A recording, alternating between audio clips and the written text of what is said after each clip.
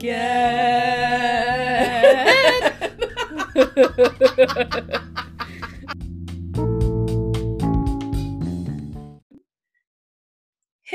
Hello. All right, second time's a charm. Welcome back to another Thursday evening. Well, for you, Friday morning. Well, Thursday night, yes, by the time this comes out. Yeah. Depends on how Wait. late you stay up. I'm Yeah. Bae. And I'm Jay. And this is the part I don't get. I think this is episode 33, correct? Yes, it's my age. Oh, is it really? Yeah. Oh, that's right. It is. Yes. Yay. You know what? I missed that. Last time it was my age. Yeah, well, too bad. Shucks. You're just not as creative. How you doing? Huh? How you doing? Not bad, not bad. George and I thought it made me think of one of your podcast topics. George and I were watching a movie on Netflix called The Platform. Very disturbing. Oh, I saw that. It's in another language. I wanted to watch it, but I didn't know if I was mentally ready for it right now. Well, I had to leave the room because not only does a dog die, but a dachshund. Which for our fans is one of your previous animals, was a dachshund. Yes. I can see how that would pull at your heart. It's really messed up, but there is some cannibalism in there. So that's, can imagine, your topic. So did your fiance want to watch that, or was it your choice? Yeah, he chose it. In fact, it's still on right now. You hear random screaming in the background. That's what that is. I wouldn't think that would be like on top on his list, but it's in Spanish, right? Yeah, we just put subtitles on. You can get it dubbed, but I don't like the dubbing because it's never. I can never choose. I always go back and forth between the dub and then the subtitle. I'm like, let's try this out. I mean, they both have their pros and cons. Yeah, you know? Exactly. I like hearing their actual voices, but then I like to not read. So there's for me, I can't get over the mismatch of what their lips are doing versus what you're hearing. I know it is painful. Yes. So I see you got your nails done. Oh yeah, I painted them myself, as it looks good. With the Zoom filter that I've got going on, because that's the kind of thing. The Zoom is that it makes you look so much better than in real life, because it's all like slightly fuzzy. Oh, don't sell yourself short. You ready for this? You ready? Oh, there you go. Of that sound. ASMR, folks. I have to do it every time because I love that sound. Brings me back to childhood when my mother would allow me the few White sodas.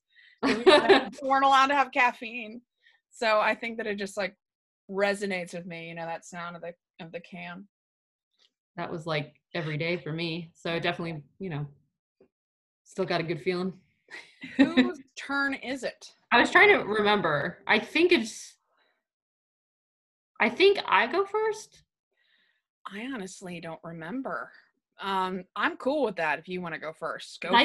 Last week I did Flat Earthers, and I think you did go last. Yeah. So it is your turn. You're right. Okay, great. Doesn't matter to me anyway. You're going first regardless. So. Oh, yeah, because did you do the weird people having relationships? Objectophilia. Yeah, with the Ferris wheel lady. So lay it on me. All right. So my topic is pretty like, it's kind of just a random little easy, lighthearted one. I just looked up some of the weirdest like town and city names in the US. Just keeping it cash. We have some near here that are quite interesting. Yes, apparently. So I found an article from mentalfloss.com, the funniest town names in all 50 states. So I got one for every state. Oh, okay. Yeah. So I'll just, and some of it gives some history, but if it's interesting, I'll keep it in. But okay. So Alabama, there's a town called Screamer. It comes from the fact that the 19th century Native Americans used to loudly heckle white train travelers as they passed by what was then a reservation. They also said the screaming could have been referred to the noise made by local bears, panthers, and wildcats. So Panthers scream? Apparently. Well, I mean, they roar. I love your fake little claws that you put on. Yeah. So I like the heckling more. Hey, whitey, white boy. There's a place in Alaska called Unalaska. Are they Unalaskan there?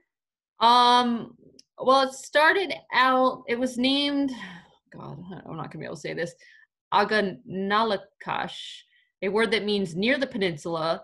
But as Russian fur traders arrived, the spelling morphed into Unalashka, which eventually became Unalaska. Well, that sounds right. Okay. Yeah. In Arizona, there is a place called WHY. It was named after the U.S.-Mexico border, which is a Y-shaped intersection of two nearby highways. But because by Arizona law, you have to have at least 3 letters, they made it the word Y instead of the letter.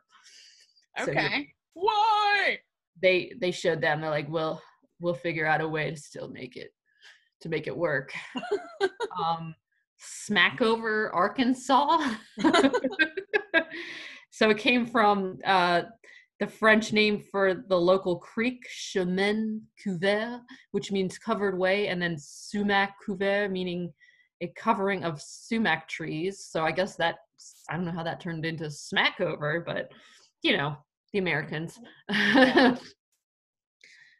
In California, there's a place called Rough and Ready.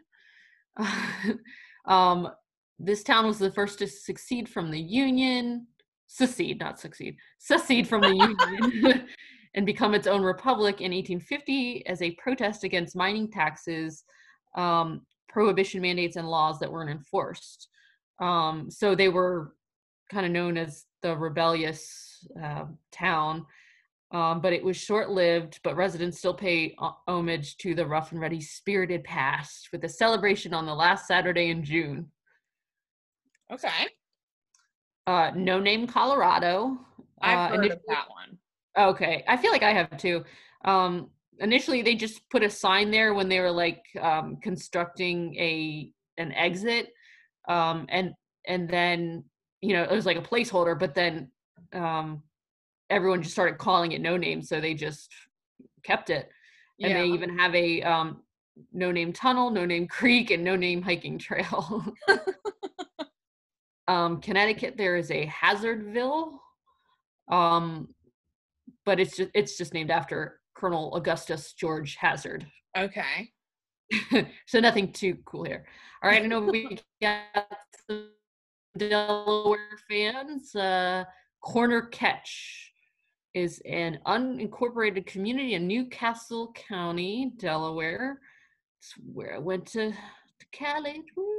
Got its name from a rough and tumble local bar whose patrons were so quarrelsome that townspeople would warn strangers, they'll catch ye at the corner. They'll catch ye at the corner. They'll catch you at the corner? Corner. It's so weird, like, thinking that people spoke that way. Catch ye at the corner. There's a place in Florida called Two Egg. Two Egg. Yeah, it's got its name during the Great Depression. According to the tales, there's 2 young boys who were strapped for cash, so they paid a local shopkeeper for sugar by giving them 2 eggs. And this became like a regular business transaction. And so it kind of just caught on as it started out as a 2 egg store, and then it turned into the whole city or town. This is a good one. Climax, Georgia. But it's not what you think, okay? Get your mind out of the gutter. Good story. It got its name because it sits at the highest point on the railroad between Savannah and the Chattahoochee River. All right. Chattahoochee. You heard of the Chattahoochee? I've heard of What's the that? Chattahoochee. You've never heard of the Chattahoochee before? No, I have not. I've heard of it. It's in like some country song. So I Oh, think that's why. Of course. A Chattahoochee River. I don't think that's what it sounds like.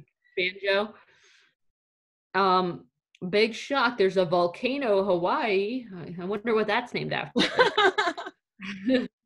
I'm surprised that made it to the list. It doesn't seem to be that extraordinary, but maybe there are just normal names in Hawaii, and that was the only. Yeah, that's not. Maybe that was the only.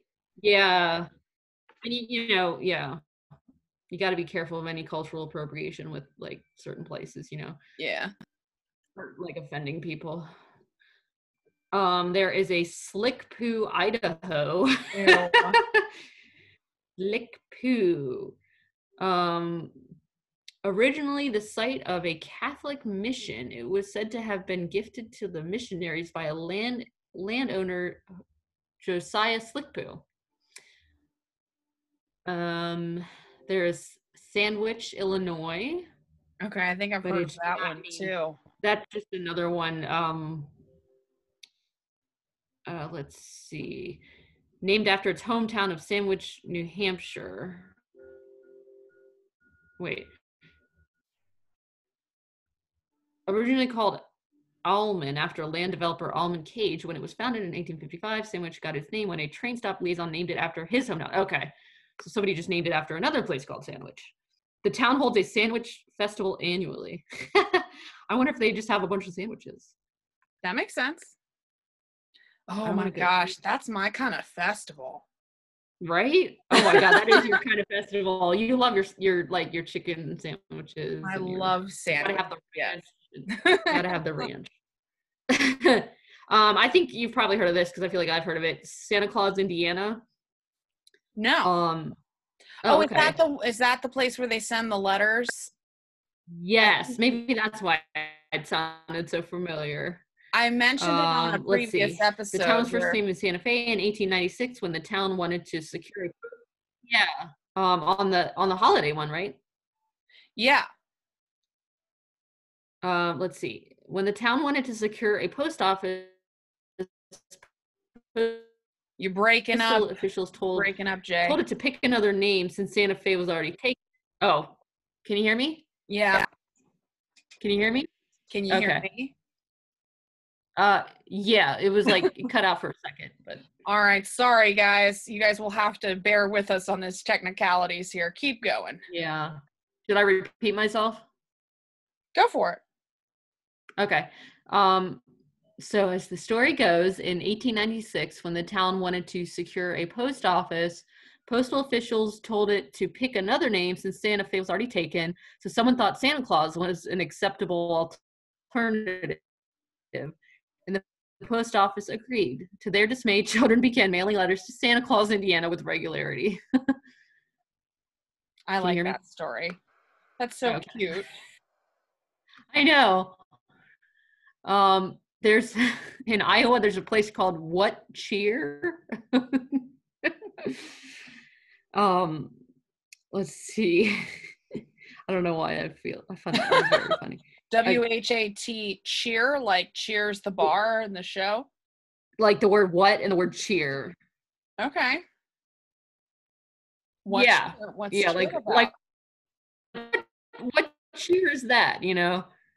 They think it's named after an old English greeting. Okay. Like what good cheer? Has about 6 months.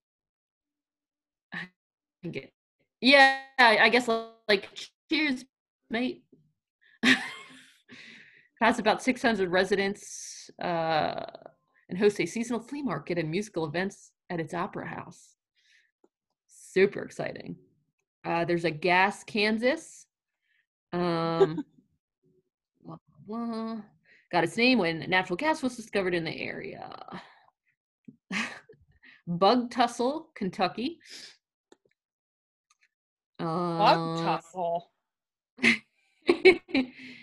Because of the local bug population. The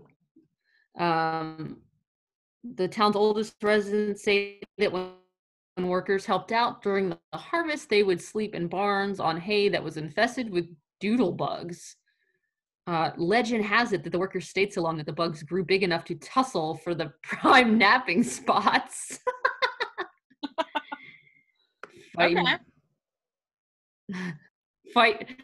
Fighting a bug for a nap spot. There is a burnt porcupine, Maine. It is an island off the coast of Maine, located near Bar Harbor and Acadia National Park. For those of you who know geography, burnt porcupine has nearby sister islands with equally intriguing names: bald porcupine, long porcupine, and sheep porcupine. Okay, well, doesn't really tell us why it's named that, but whatever. And for Maryland, there's Boring, Maryland, which I had not heard of. I haven't heard of that. Have you heard? Oh, okay, so it's in Baltimore County, because I looked it up. So it's like, I think it's like maybe 45 minutes from here or so. Okay. So let's see. Oh, it was named after someone named Boring. Yeah. It was initially Fairview, but there were a lot of other Fairviews. So when a post office was established in the village in 1880, the Postal Service requested a rename. Residents voted to honor their first postmaster, David J. Boring. In Massachusetts, there's Belchertown, and it's named after Jonathan Belcher, a colonial governor. There's a Hell, Michigan. I've heard of that one. Yeah, I feel like I've heard of that one too. So it's named after a saying. Basically, in the 1830s, the town settler George Reeves made a deal with local farmers to trade his homemade whiskey for the grain they grew. When the farmers' wives knew their husbands were off dealing with Reeves, they were known to remark, "He's gone to hell again," and the name stuck. All right, this is one of my favorites. Nimrod, Minnesota. Let's see. It's the hometown of Dick Stigman, a pro baseball player who pitched for the Minnesota Twins and a bunch of other teams. It's a biblical reference. In the book of Genesis, Nimrod is described as a mighty hunter before the Lord, and is credited with overseeing the construction of the Tower of Babel. I think it's a Hebrew name too. Oh, is it? I just always think of like when you're insulting someone, Nimrod. I'm pretty sure it's a insult as well, but I also think it's a name because I remember seeing like driving and seeing like signs for like Nimrod blah blah blah, which was like an attorney at law or something like that, or like an accountant, really? like some like really like, you know, fancy job. And I was like, oh my gosh, I've never met a single person with that name before. It looked legitimate. It didn't look like it was a joke, so I'm pretty sure it's a name. Yeah, I mean, I don't know why anyone would make up a name and put it on advertisements, but hey, weirder stuff has happened. In Mississippi, there's a place called Hot Coffee. It was named in the 1800s, advertising that he had the best hot coffee around, and he used spring water to brew the New Orleans beans and then sweeten the drink with molasses drippings. Come full circle. Back to the old molasses. Mm-hmm. Oh, here's another good one. Tightwad, Missouri. There's a lot of legends about where the name came from, but it's traced back to a postmaster who was upset with a cheapskate watermelon farmer who sold a promised melon out from under him for an extra 50-cent profit. But these days, the main draw to this tiny town in central Missouri is its bank. Customers from all over the country open accounts here just to be able to send checks with the Tightwad logo on them. Wow. All right. I could see myself doing something like that. There's a Prey, Montana. And that's actually named after a person, one of the representatives at the time when it was founded. Not after, the act of praying. There's a Magnet, Nebraska. That one of the settlers was tasked with naming it. He wanted an attractive name for the community, so he called it Magnet. You can attract them like magnets. It's got a whole 75 residents, so I don't think that trick worked. Oh. Can you imagine living in a town population 75? Well, when we were talking about the storm Area 51, like the little town that they were having their little festival in was like that, and they only had like a gas station, and that was it. And then the little motel. So I thought of it then. I just can't even imagine how far do you have to drive to get groceries? Yeah. Or like, you know what I mean? Like, do you just have to date somebody in the town? Or jobs, I guess. I don't know. I mean, that's like you gotta plan a whole day around getting groceries, Yeah. Or maybe they just have a little market there or something. Maybe they just grow it all their own. That's true. Amazon? They're already social distancing. Yeah, I guess they don't have Uber. Probably not. Or it's like the one Uber driver for the one guy in the town who's like trying to make a couple extra bucks. Well, I guess they don't really take you, there's really nowhere to go. Okay, so this is another favorite, Jigs, Nevada. It was named after the founder of the town. His kids played they read a comic strip about a Irish American protagonist named Jigs. So I figured it had to be something Irish with the word Jigs, but that's pretty cool. There's another Sandwich, New Hampshire, like we talked about. They can't put they couldn't find anything better. They probably didn't know about the other sandwich. That's true. The 4th Earl of Sandwich, Joe Montague, did more than invent a lunchtime staple. In 1763, he charted a town between the Lakes region and the White Mountains of New Hampshire. So it's named after him. He found the sandwich and the town. There's a place in New Jersey called Love Ladies, just one word, Love Ladies. It was actually named after a man. Did he love the ladies? Apparently. Boom, boom. Oh no, his name was Thomas Lovelady, a local hunter and sportsman. Okay. Why has it got to be a man? No. Oh, this my brother will like this one. Candy Kitchen, New Mexico. Oh, wow, really? Yeah. Is that where Candy Kitchen comes from? That's what I thought, but it actually doesn't have to do with like the actual store. It got its name when a local moonshine distiller needed a front to hide their illicit operations during Prohibition. Oh. So, to secure the sugar necessary to get the stuff they needed for the moonshine, they established a confectionery that produced pinion nut candy on the side.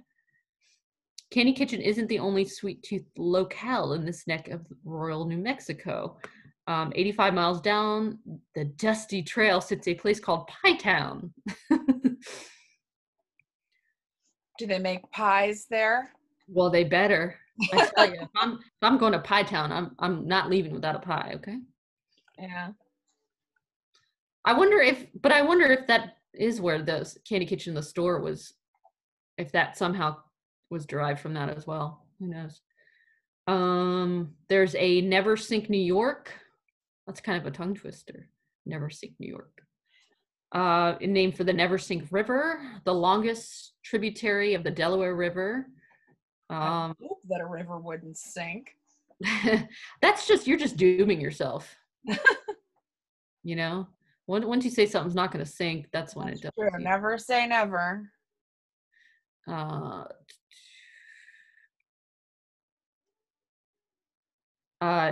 there's a Why Not, North Carolina. Just it's one word. Why not?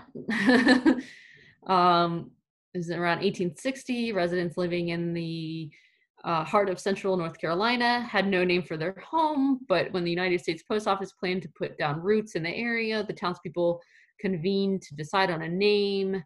The debate ensued, and people said, "Why not this name? Why not that name?" And then finally, somebody just said, "Let's just call it Why Not and go home." So they're like, "Okay." They just tired each other out.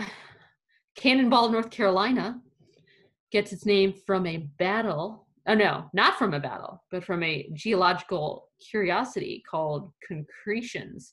Millions of years ago, sediment naturally cemented around plants or shells in the Peace Garden state and hardened into rock, forming unusually perfect spheres that resembled cannonballs. What state is that? North Dakota. The Peace Garden State? Is that what they're known for? What? Oh. Apparently. I guess so. Peace Garden. I don't even know what that What means. is a peace garden? It's a good question. It's a garden where you are very peaceful. Apparently. I know. I didn't know. I don't know. When I picture North Dakota, I just picture like bears. Cold. I just picture something above Mount Rushmore. Because Mount Rushmore's in South Dakota. Okay. The less popular brother of South of the Dakotas. Let's see. There's a Knock'em-Stiff, Ohio. No one can quite pinpoint when the town of Knock'em-Stiff acquired its odd name. When you say it fast like that, it doesn't sound as weird. Knock'em-Stiff. Knock'em-Stiff is a great stuff. Knock'em-Stiff. And it's all one word again. It's just they just like maybe it's like easier to make it one word, so they just put everything together. But it was known for a lot of bar brawls, moonshine, and other types of delinquency, according to this article. So I think that's kind of where it came from. One of the origin tales says that when approached by a woman, a preacher was approached by a woman asking him how to keep her cheating husband home and faithful. The preacher responded simply, "Knock him stiff."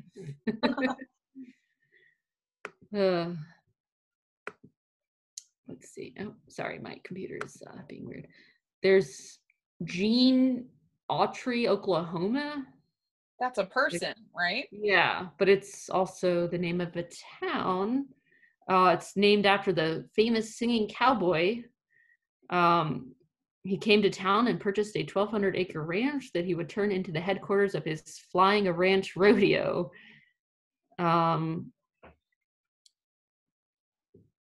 Let's see. So it was Berwyn, and then it became Gene Autry. Though Autry sold the Flying A Ranch after World War II, the town that bears his name still recognizes the late cowboy actor with a museum and a film festival in his honor. Never heard of him. Have you heard of him? Yes, of course okay. I have. I think he's one of my pa's favorites. Oh, is he? Yeah, I figured country, yeah. Zigzag, Oregon. It's a scenic spot that rests in the middle of Mount Hood National Forest. It's named after the Zigzag River, which drains from the Zigzag Glacier. Though the history of the name is unknown, it might be traced back to Joel Palmer, a pioneer of the Oregon Territory, who described the erratic movements needed to descend through a ravine near Mount Hood. I've heard of this. Intercourse, Pennsylvania. I've heard of that too. Yeah, it's in I'm gonna mess it. Lancaster, Pennsylvania. No, you said it right. Yes. Okay. I have to pause and think about it, which is very surprising considering that that's where, a lot of the Amish live. Yeah, there's also a Blue Balls, Pennsylvania near there too. Oh, really? Oh my God. Oh, they should have done that. There's a That's lot of weird better. town names in that particular area. I remember thinking that was quite interesting myself when I lived near there. There's different theories, but one of the theories is that it was at the intersection of two major roads. Another theory is that it evolved from intercourse because the town was located next to the entrance of a racetrack. Okay. The sexual meaning of the word didn't come into popular use until the late 18th century. Oh yeah, it mentions Blue Ball in here. Less than 20 minutes up the road. It's named after the 1850s inn. Woonsocket, Rhode Island. I don't really find that interesting, but it was known as the most French city in the United States. But during the Depression era, 3/4 of Woonsocket's residents were French Canadian descent. By the 2000 census, that number has dipped to 46.1%. Woonsocket, though, does not come from French. Historians agree that the town's whimsical name is corruption of a word from a Native American language, but they don't agree on the language, much less the word. So basically, they don't really know where it came from. We have a friend that's going to really love this place. Ketchup Town, South Carolina. Ooh. It's got its name from a country store built by Herbert Small in 1927, but not because of the condiments it sold. Every week, farmers would flock to small stores to catch up on news and gossip. Oh, but it is spelled like the ketchup that you would eat, so that's weird. Oh, okay. Mud Butte, South Dakota. Mud Butte. Maybe Mud Butte. It's Butte. Okay, then it is Butte, because that's another thing that I think about when I think of South Dakota is they do have buttes. Buttes are basically like, imagine a solitary cliff. Imagine like a giant rock mound that is just grown out of the ground, and it's huge and it's tall and it looks like a million times taller tree stump. Mm-hmm. That's a butte. Oh, interesting. Didn't know that was a thing. Like Devil's Tower is probably the most famous butte in South Dakota. Oh, so in 1981, archaeologists digging around in Mud Butte unearthed the 6th Tyrannosaurus Rex skeleton ever discovered. After a local rancher finally got around to calling a museum about the dinosaur bones he'd been jutting out of a cliff on his property for years. That doesn't make any sense. Can somebody help me with these dinosaur bones? They're just getting in the way. Difficult, Tennessee. One of the theories is that the residents applied for a post office. The U.S. Postal Service responded, "Your name is difficult," referring to either pronunciation, spelling, or the handwriting on the application. They took to the letters in order and accepted the name difficult. I love it when people kind of stick it to them by being like, fine. Yeah, I like that too. Like oh my gosh, Thanks for the Memories by Fall Out Boy. And they took out all the vowels because the record label was like, your name's too long. I never knew that. Yeah, I think I read that somewhere. Who knows if it's real, but anyway, Ding Dong, Texas. It's located in Bell County, Texas. So, but it's actually not because it's in Bell. It's named after Governor Peter Hansborough Bell. Ding dong. Ding dong. Mexican Hat, Utah. It's because a 60-foot wide sombrero-shaped rock formation on the northeast side of town. So I wonder why they didn't just call it sombrero. Could they not? Was that too long? Or they? What's that thing called? We'll just call it Mexican Hat. Oh, this is interesting. Satan's Kingdom, Vermont. um, the the Prince of Darkness evidently has franchises in Massachusetts, Connecticut, and Vermont. Okay. It really doesn't say. It doesn't say why it's named that. Okay. I don't know how I would feel about living in a place called Satan's Kingdom. I know, like, I don't say I would feel pleasant about it. I know it's probably one of those things that you just don't even notice anymore. Yeah. You just get used to it, I guess. Yeah, just outside Satan's, to the left of Satan's. Yeah, just take a ride into Satan's Kingdom. It's one of the lesser kingdoms. Right under the Devil's Den.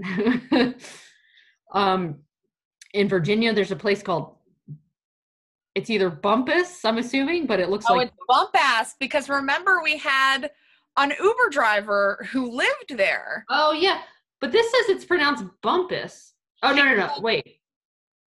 I remember she's like, I live in a place called Bump Ass. And she like showed it to us on the map while she was driving. She like pulled it up on her phone and we were like, should you be looking at your phone? Like, do you want me to hold that?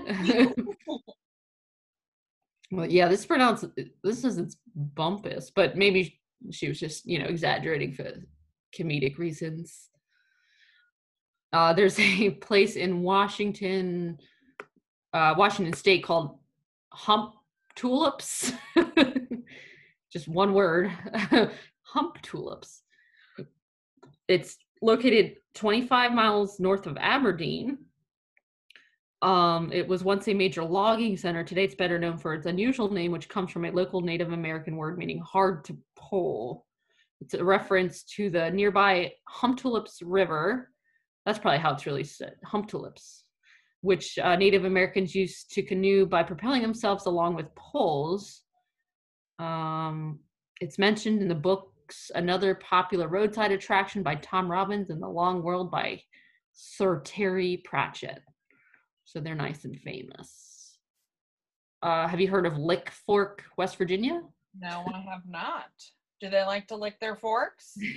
It's likely named for a nearby salt lick, which was probably more appealing to horses and wild animals than humans. Oh, okay. They eat out of salt licks. Okay. Oh, yeah, that makes sense. But I don't know how the fork got in there, but, whatever. Bosstown, Wisconsin. It was reportedly takes his name from William Henry Dosch, nicknamed Boss. Dosch was sick as a boy, and he got so used to the attention he received while ill that he later became rather bossy with his family. Chugwater, Wyoming. Was once the territory of the Mandan tribe, whose chief was reportedly injured during a buffalo hunt and was sent to his son to lead the hunting party in his place. The son determined that the easiest way to kill the buffalo was to drive them off the local chalk cliffs. The word chug is said to describe the noise that the buffalo or the falling chalk made when it hit the ground, or fell into the water under the bluff. Okay, that's depressing. That took an eerie turn. Well, and that was it. That's all 50. Did you name all 50? Yep. Well, just one town in each, but yeah. Oh, okay. Oh, they didn't put DC in there. It's not a state, I guess. They didn't do Guam or Puerto Rico either. Yeah, that's very rude. You get what you get, and you get upset. I feel like we should do, when we do our first tour, our live show. Oh, yeah, sure, a live show. We can go through all those places. It could be a weird specifically book. You don't know. Maybe we have fans in each one, including the one that only has 75 people. Yeah, that's the most entertainment. I bet you they've never had anyone stop there on a tour. That's going to make their day. Well, my topic is going to take us a little bit back to our roots of trying to have a little bit of like psychology in the way that the mind works here. There was tons of psychology in that. I don't know. Usually, like, I always envy how you always find a way to tie that into like a lot of the topics that you choose. And like, I just can't find ways. I mean, there was a little bit of that in my last one, but you always have it in yours. What are you talking about? So I mean, sometimes you just can't, you know? Yeah, sometimes you like cannot. That one. But the thing that I didn't get this particular week is the strange and unusual phenomenon that's starting to really occur in recent years of odd choices for emotional support animals. Oh, yes. And how they're really getting a little out of hand. So in 2018, a Brooklyn-based artist, I say that in quotations, named Ventico, I guess is how she prefers to be preferred. No one knows her true name. She tried to board a plane on a United flight in Newark, New Jersey, with her emotional support peacock. Oh, I heard about that. Dexter. Interesting. Emotional support animal. She had been told in advance that the peacock would not be permitted on the plane, but she took it to the airport anyway. And wow. United said that the peacock did not meet size guidelines. This, of course, brought like a lot of national attention. You said that you yourself had heard the story before, and lots of Instagram followers too, because Dexter has his own Instagram page. Oh, I bet he does. Didn't Sebastian Maniscalco talk about him in one of probably. His favorite comedians? I'm sure there are tons of comedians that have brought it up, as well as people probably like The Daily Show, and you know, like I can see this going in many a monologue. It was like a whole zoo walking down the aisle. So Ventico says that she documents Dexter's life on social media. He has an Instagram page, and you can see there are pictures, and I will post them to our Instagram, of this damn peacock straight up in the middle of the airport, perched on like a baggage cart. It is the most ridiculous looking thing. This is how like people get sick. I mean, birds are not something that should ever be on a plane. She originally bought the peacock. Oh, well, hold on. She said that he, meaning Dexter, has changed her life in a positive way. This is what Ventico said. She originally bought the peacock for an art installation, and this is kind of why I don't like her all that much, because I don't really agree with having live animals in an art installation of any kind. I think it's very like borders abuse. I have no idea what the art installation looked like. Who knows? Maybe Dexter was super happy in this art installation, but she bought him and this little hen to be in an art installation. I just think like you could have found a different way other than having like a live animal, because they don't really get take a picture to be in it. And of all animals, it's like a peacock. It's not like it's like a parrot that you like have in your house, or like it's not a domesticated animal. Exactly. It's a wilder animal. So she was unable to find a good home for the peacock, and the hen even disappeared from the home that she tried to put it in. So she ended up bringing it back to her loft in New York. That's appropriate. And that's where he lives today. And is he like friendly with her? I think so. He has become her emotional support animal, and you know, and that's all she wrote on that one. So wait, where did she get it originally? I'm sorry. It didn't say where. It just says for the art installation. And that's another thing. Like, where do you find peacocks for sale? I have no idea.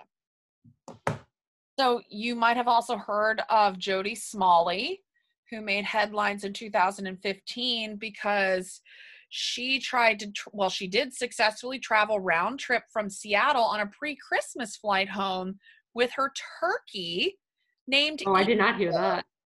An interesting name for a turkey, Easter. Don't be confused to eat the turkey.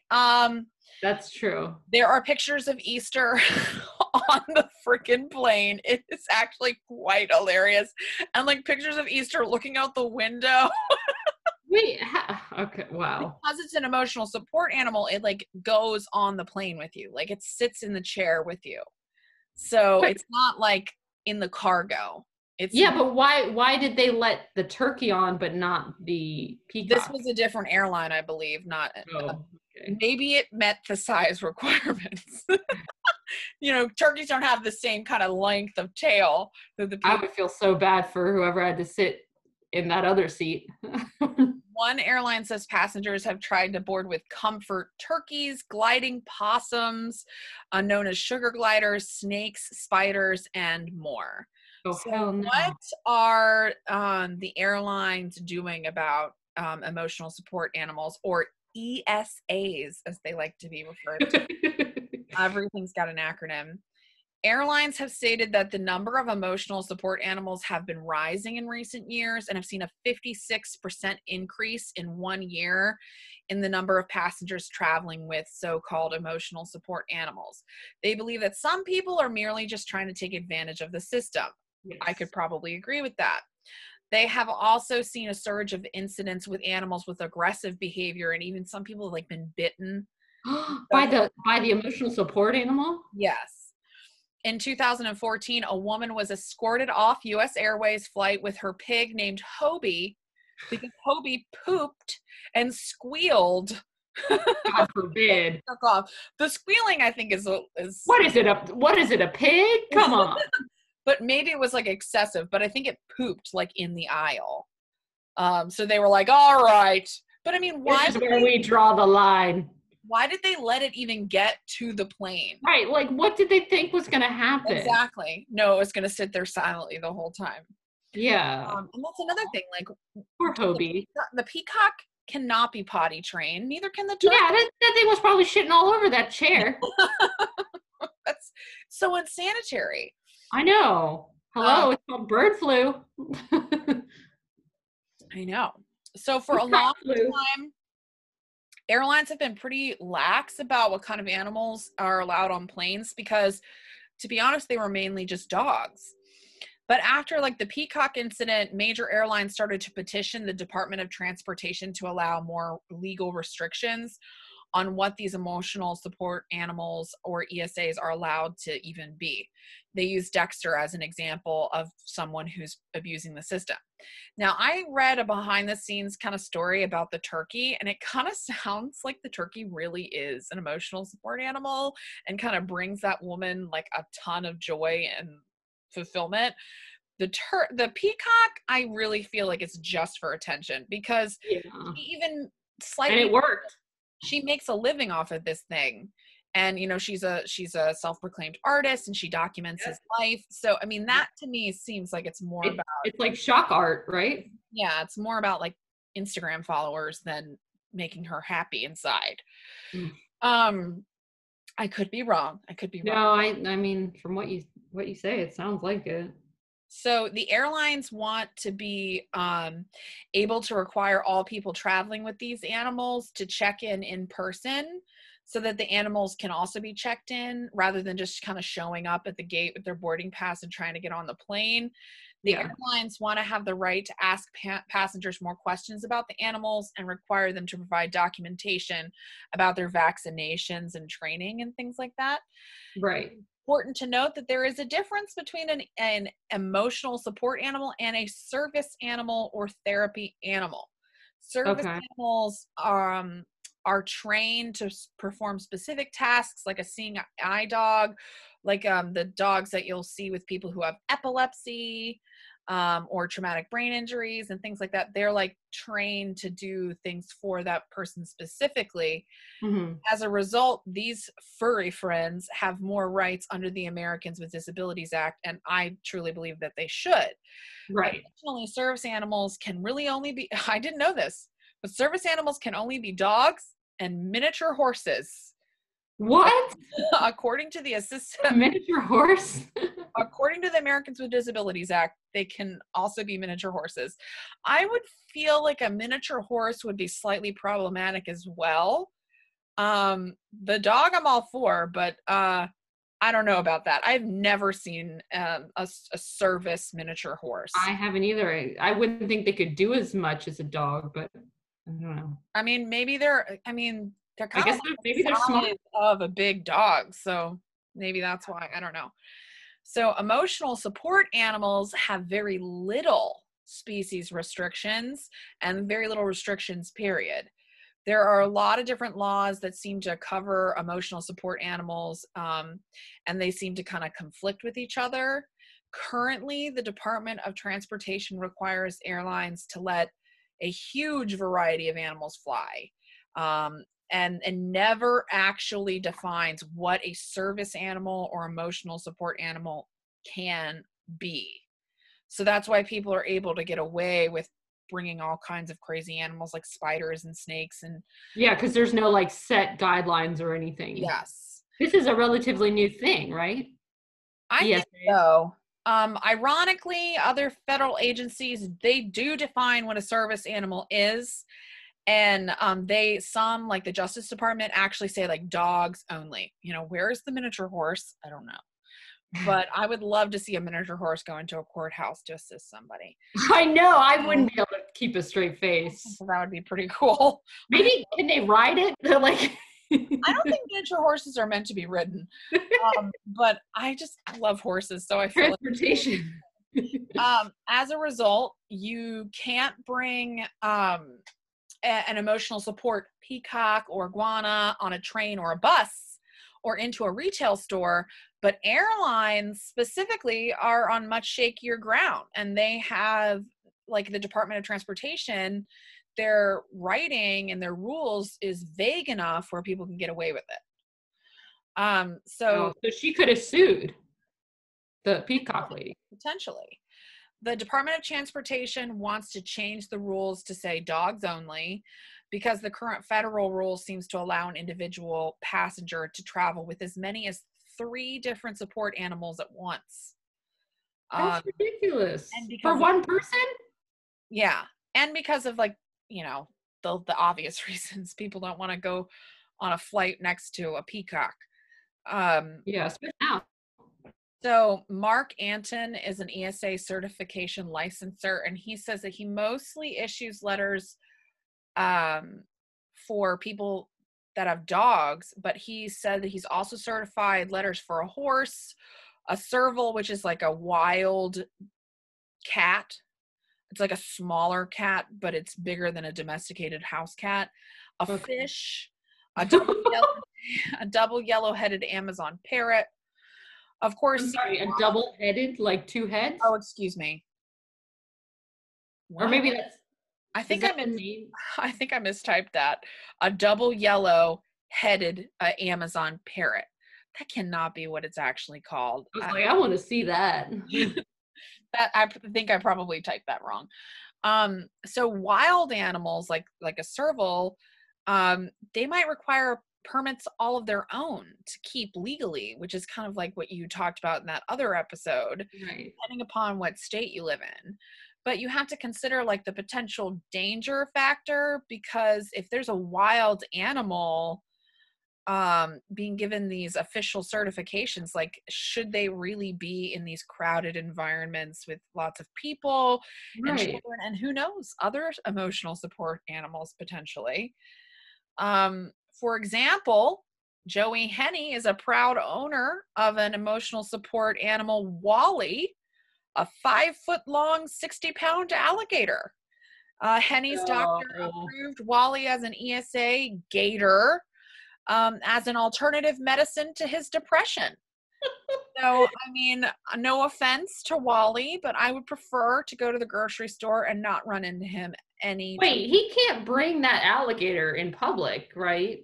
Well, so that's the thing. Like they're technically allowed to bring them in places that have lax guidelines, like places that will allow them, or places that have vague writing, like airlines. So a lot of like restaurants and things like that won't allow them to come in. A lot of stores won't allow them to come in because legally they have some sort of statement that makes that possible, like the justice system does too, but not everyone does. So sometimes they can kind of find ways to get their support animal in there.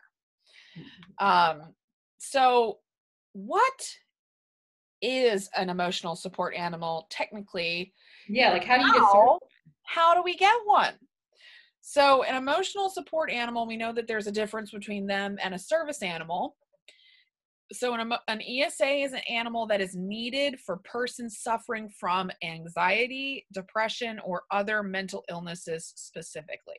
So you have to have a specific mental illness diagnosis. Yeah. So it's not like a physical thing like cerebral palsy or diabetes or epilepsy or quadriplegia or anything like that, or being blind. It's like an emotional, hence emotional support animal, anxiety, depression, or mental illness. So they provide therapeutic support for their owners. The most common type of ESA is a dog. There is no official registry for ESAs, and it is not required by law to have them registered at all. Mm-hmm. In order for your animal to be certified, all you need is a letter. It's called an ESA letter that is written by a licensed therapist. This is essentially a recommendation letter from your therapist. And this would allow you to bring them on the airlines. This would allow you to have a pet in a place that doesn't allow pets. Right. Like if you're in a rental in an apartment and they don't allow animals, you could get an ESA letter from your licensed therapist, and then your alligator is allowed to live there, so it's hence why some people abuse the system. So an ESA letter should be written by a mental health professional. That's me. Sometimes your primary care physician will not be able to really certify that animal, so they urge you to see a mental health professional. To qualify for a legitimate ESA letter, you would need to have a mental health professional that specializes in animal therapy. In an ideal situation, they would know all the requirements around emotional support animals. But from what there aren't any requirements. That's not really the case. You can pretty much get any certified individual. Yeah, I saw a job on Indeed where it's like you get $60 per letter, where they was just looking for a licensed therapist to write these letters. Yep. In reality, you technically don't even have to physically meet with a therapist in person to obtain your letter. There are several, I saw it myself when I was researching, there are websites that will help you do all of this online. I would not want that on my license. If that animal bit somebody, that would come back on me. No, thank you. I'm not sure if the letter they send to you is or is not legitimate. A lot of the more reputable websites that were trying to more informational, that were telling you how to get an ESA letter, were suggesting not to do it that way. They were saying you really need to meet with someone in person, and that way your letter will never be questioned, and that you're doing it the right way. And they were saying that there's a lot of these websites that are just fraudulent. Of course, and probably just take your money. But they're still there. And then there's a lot of registries online too, which I think is kind of silly because they also take your money, and it's not a thing to have them registered. That's not even a requirement. So they just buy and take your money. The problem is they don't have a national overseeing board. They need a board. Mm-hmm. And they need it's just too new, I guess. That's why there's no real laws about it. Not. So an ESA letter basically just states, it has your full name. It has the disability that you have / mental illness. And these must be in the DSM. They must be legit. Right.